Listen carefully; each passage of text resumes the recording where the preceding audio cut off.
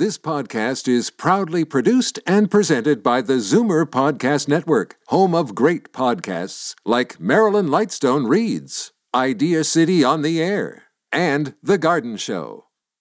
You're listening to an exclusive podcast of the Zoomer Week in Review, heard every Sunday at noon on AM 740 Zoomer Radio.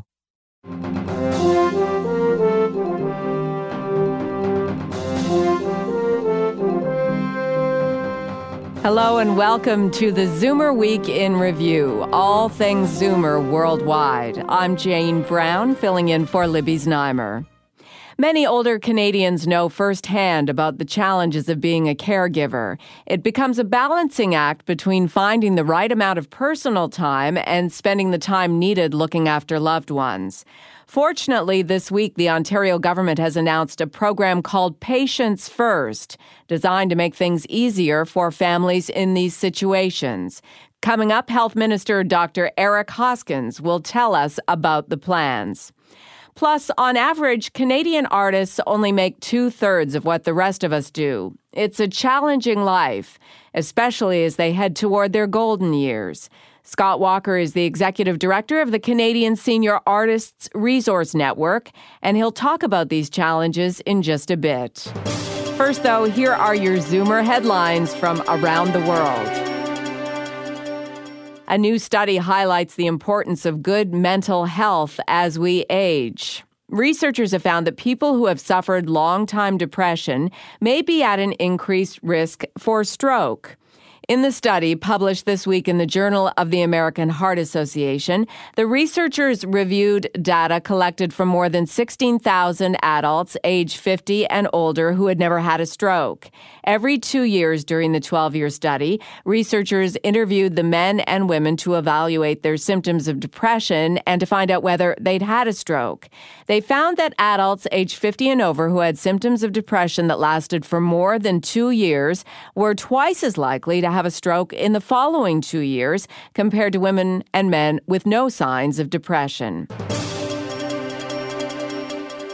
For over 25 years, Zoomer actor Harry Shearer has been the voice of iconic Simpsons characters such as Ned Flanders and Mr. Burns. Now he's announced he's leaving the show. Shearer tweeted that his decision to leave was based on the fact that signing on to do more seasons wouldn't have allowed him the freedom to do other work.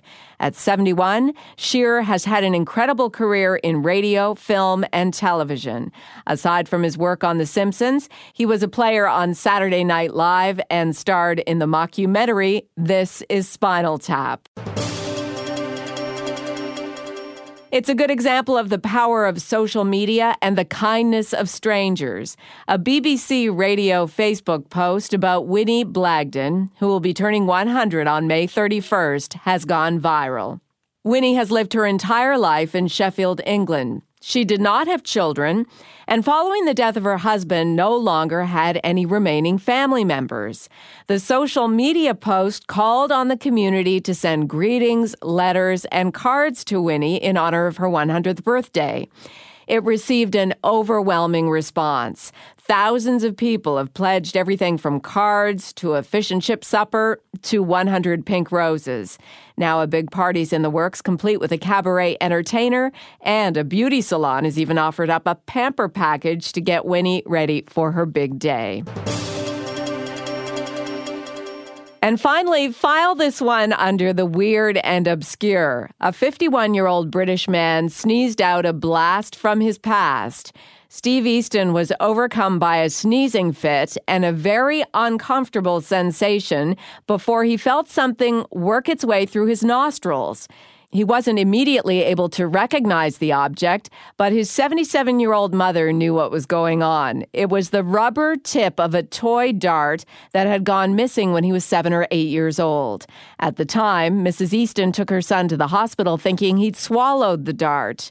The doctors couldn't find any evidence, and he was released. She said she worried about it for years and is now happy she has closure. I'm Jane Brown, and those are your Zoomer headlines from around the world. If you're looking after an elderly loved one at home, wouldn't it be a welcome change if you could find quick, affordable, and substantial home and community care? Ontario's health minister has set a goal to make this happen. Dr. Eric Hoskins has introduced a program called Patients First, a roadmap to strengthen home and community care. He joins me on the line. Dr. Hoskins, clearly home care is becoming a bigger priority as our society ages. That's right. And one of the challenges now is that it's across the province, that process of assessment and defining needs and then providing services, it can be a little patchy and uneven and inconsistent across the province. So I want to put an end to that. I want the individual in Thunder Bay or in Brantford or in Ottawa to know that the assessment process to determine what their needs are will be the same wherever they live in the province, and that they'll be identified as having a certain level of need, and then based on that, it's almost like a straight line to determine what the basket of services that they're entitled to, and that whole process be transparent and accountable so that those individuals and their caregivers can fully understand objectively and in a transparent way how they've been assessed and what that means in terms of the care that can be provided for them. I guess there are two questions that come to mind. When will this be implemented, this more streamlined process? And where do patients and caregivers begin? Is it a phone number, an email address? How does it work? Well, if they have a need for home care, if they're already in the community, they may get in touch themselves with their community care access centers, or perhaps their primary care provider, their family doctor might do that. If they're in hospital and the hospital identifies that they need some care after perhaps maybe a hip replacement, that the hospital, there's care coordinators, generally nurses, that help them with that process so that they get the care at home when they need it. But we're intending, in fact, we're already rolling out some of these, there's 10 steps in the plan going forward, and it's sort of the beginning of a transition that focuses less on programs and services and focuses on the patient, on the client and the resident, and how can we transform the services so it's more seamless and consistent for them and of the highest quality. We're going to be providing Ontarians, some of them who choose this, the opportunity to do what's called self-funding or self-directed care, where we'll provide them with funding so that they can purchase their own home care services, and they can do that in a fashion which is best for them. They might have a PSW that they really love. They want to hire that specific individual, for example. We're increasing funding for home and community care by 5% a year for the next few years. That's $750 million new dollars that will go into the system. We're going to be expanding caregiver supports, which is really important. We're not only going to be acknowledging and recognizing the important, vital work that our caregivers do to support people who are in the home and need that support, but we're going to be providing them with tools like training and education, as well as things like respite, so that the caregiver can not only help their loved one, but can take care of themselves. In the coming couple of years, we've made a commitment as well to fund 20 more hospitals in the province, because that is such an important service and an option for individuals and their families who are facing end-of-life challenges. So it's an incredibly challenging field, home and community care, and anyone who has needed services, or anyone who has cared for somebody who requires that kind of support, knows how important it is for us to get this right. I believe that by putting the patient first, that's an important sort of philosophical first step, but then we're doing many, many practical things to improve the level of services for Ontarians. Doctor, thank you, and congratulations on your efforts. Thank you. So is the government getting it right? Susan Eng, Vice President of Advocacy for CARP, A New Vision of Aging, is in studio with me. Susan, do you like what you're hearing from the health minister? Well, certainly it's wise for them to look at it as a global challenge so they have a proper strategy. Obviously, for us, we're waiting to see whether or not it makes any difference on the ground for families starting immediately. And from what I can tell, there will be some extra hours of care that might be available. The funding is going to be more sustained, an extra year being added to it. So those are two very, very good things. The question is whether or not the way that the services are delivered or the access is delivered is going to change. It's going to be suitable for people. Is it going to happen immediately? Right, because we're not really hearing an answer as to when it will be implemented. And in some cases, it's a pilot, it's a concept which is yet to be accepted widespread across the province. Well, of course, I don't criticize them for having pilots, but the key for us is to see whether those pilots, mean that there's going to be an absolute shift in whether or not people will get more care today. They've had other pilots before. For example, we've talked about virtual homes, virtual wards, where people who have very critical care can leave hospital sooner because they have case management follow them home. Well, where's that across the province? There are a few places where it is, but it doesn't actually exist as an absolute availability across the province. So we need to cover all parts of the province, just not the few pilot locations. What are the biggest complaints or compliments that you're hearing from caregivers across the province? What is CARP hearing about that? The reality now is that more and more people are taking on caregiving. And while some are just helping out a little bit, getting people to medical appointments, maybe cleaning the yard, others, a good 25% of caregivers are providing what is called heavy care, more than 10 or 15 hours a week, which means many of them are losing their jobs and really need the training and support and respite. For those people, they really depend on the minister getting this right. They need to know that within a couple of weeks, not months, that they will have home care in their own home that's suitable for what they need and that it will be consistent. That's not some benchmark that they're guaranteeing yet. What would CARP advise? Is there anything you see in this list of recommendations or in this list of proposals for patients first that you would like to see that's not there already? Well, I would like to see more urgency, more immediacy, more demonstrated access for average families today. Susan Eng is the Vice President of Advocacy for CARP, A New Vision of Aging. You're listening to the Zoomer Week in Review. I'm Jane Brown for Libby Znaimer. We'll take a quick break and then return with a look at what happens to working artists as they enter their Zoomer years.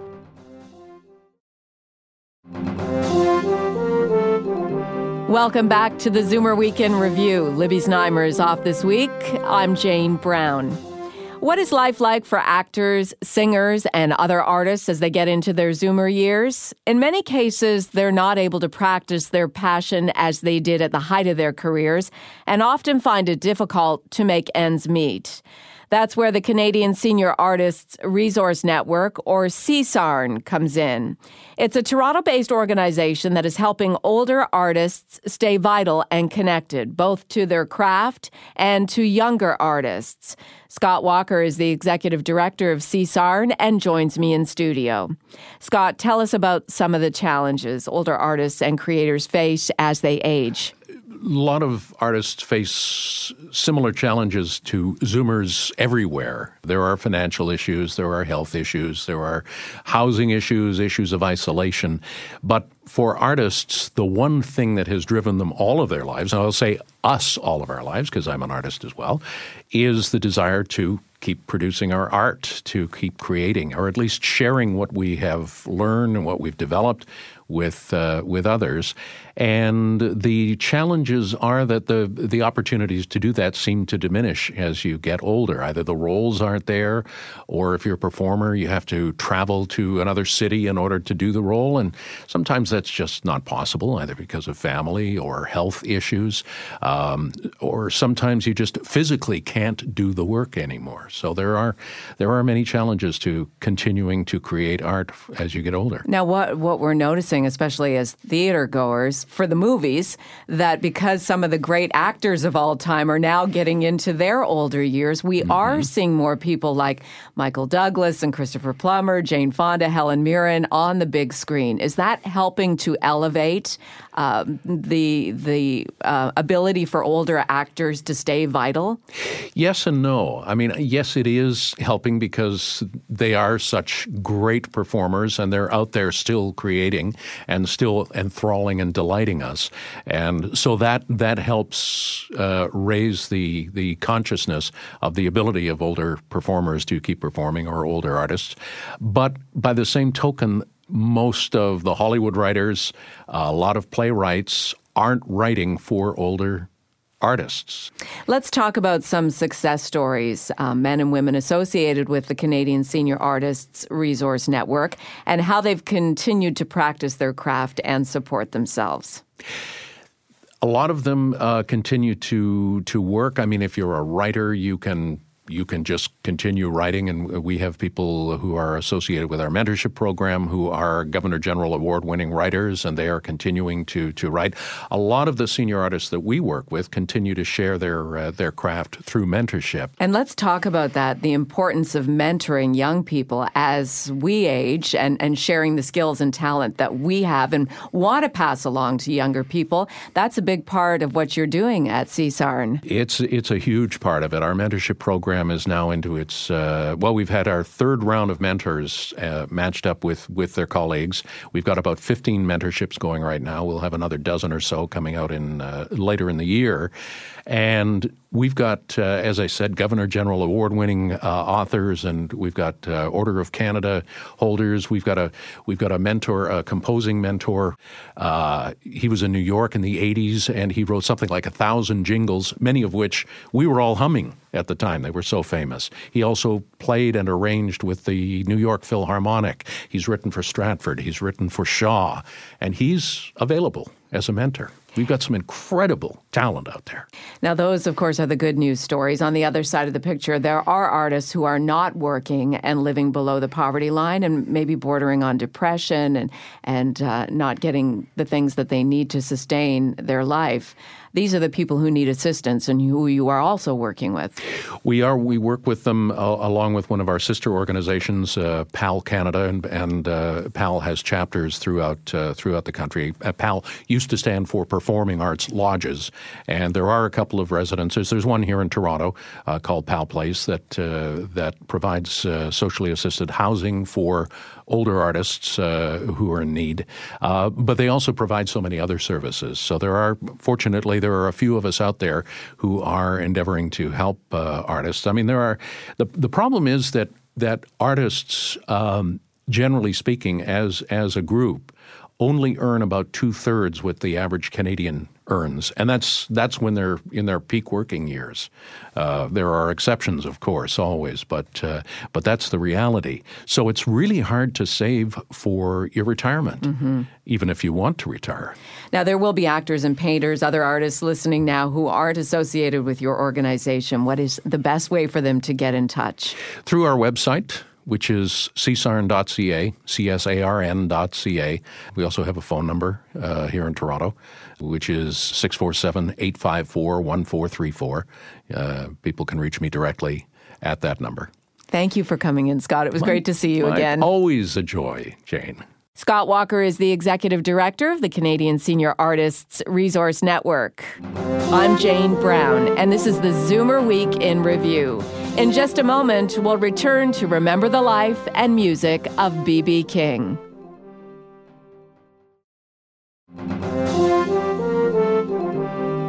Welcome back to the Zoomer Week in Review, all things Zoomer worldwide. I'm Jane Brown in for Libby Znaimer.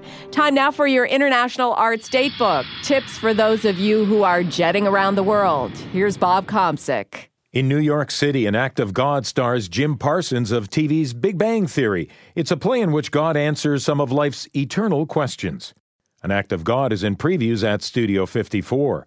In Los Angeles, the Museum of Contemporary Art has the largest exhibition to date of work by American artist William Popel. His seminal work in the realms of performance and installation have influenced generations of artists. The most notable work in the exhibit is a 45-foot windblown U.S. flag. To London, England, where Bradley Cooper stars in The Elephant Man. The Academy Award-nominated actor has won praise for his Broadway performance as an extremely disfigured man who becomes a celebrity in Victorian London. And in Rome, a citywide exposition celebrates the marvels of the Baroque period and its impact on Italy's capital city. I'm Bob Komsic for the International Arts Datebook. This week, we lost a legend. Blues musician B.B. King passed away at the age of 89. Born in Mississippi, B.B. King began performing in the 1940s. He moved to Memphis, Tennessee, where he took a job as a radio disc jockey. He was given a short amount of time to play his guitar live on the radio each day. And during these segments, he went by the name the Beale Street Blues Boy, which was eventually shortened to BB. For most of a career spanning nearly 70 years, B.B. King was not only the undisputed king of the blues, but a mentor to scores of guitarists, including Eric Clapton, Otis Rush, Buddy Guy, Jimi Hendrix, John Mayall, and Keith Richards. He recorded more than 50 albums and toured the world well into his 80s, often performing 250 or more concerts a year. Right now, we'll hear a little bit of his iconic 1969 hit single, B.B. King and the Thrill Is Gone. The thrill is gone.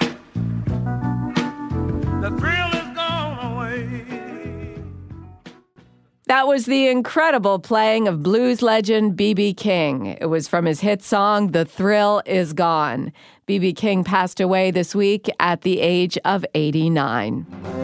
And that's it for this week's edition of the Zoomer Week in Review. I'm Jane Brown. Libby Znaimer returns next week. Be sure to tune in and stay up to date with all things Zoomer worldwide.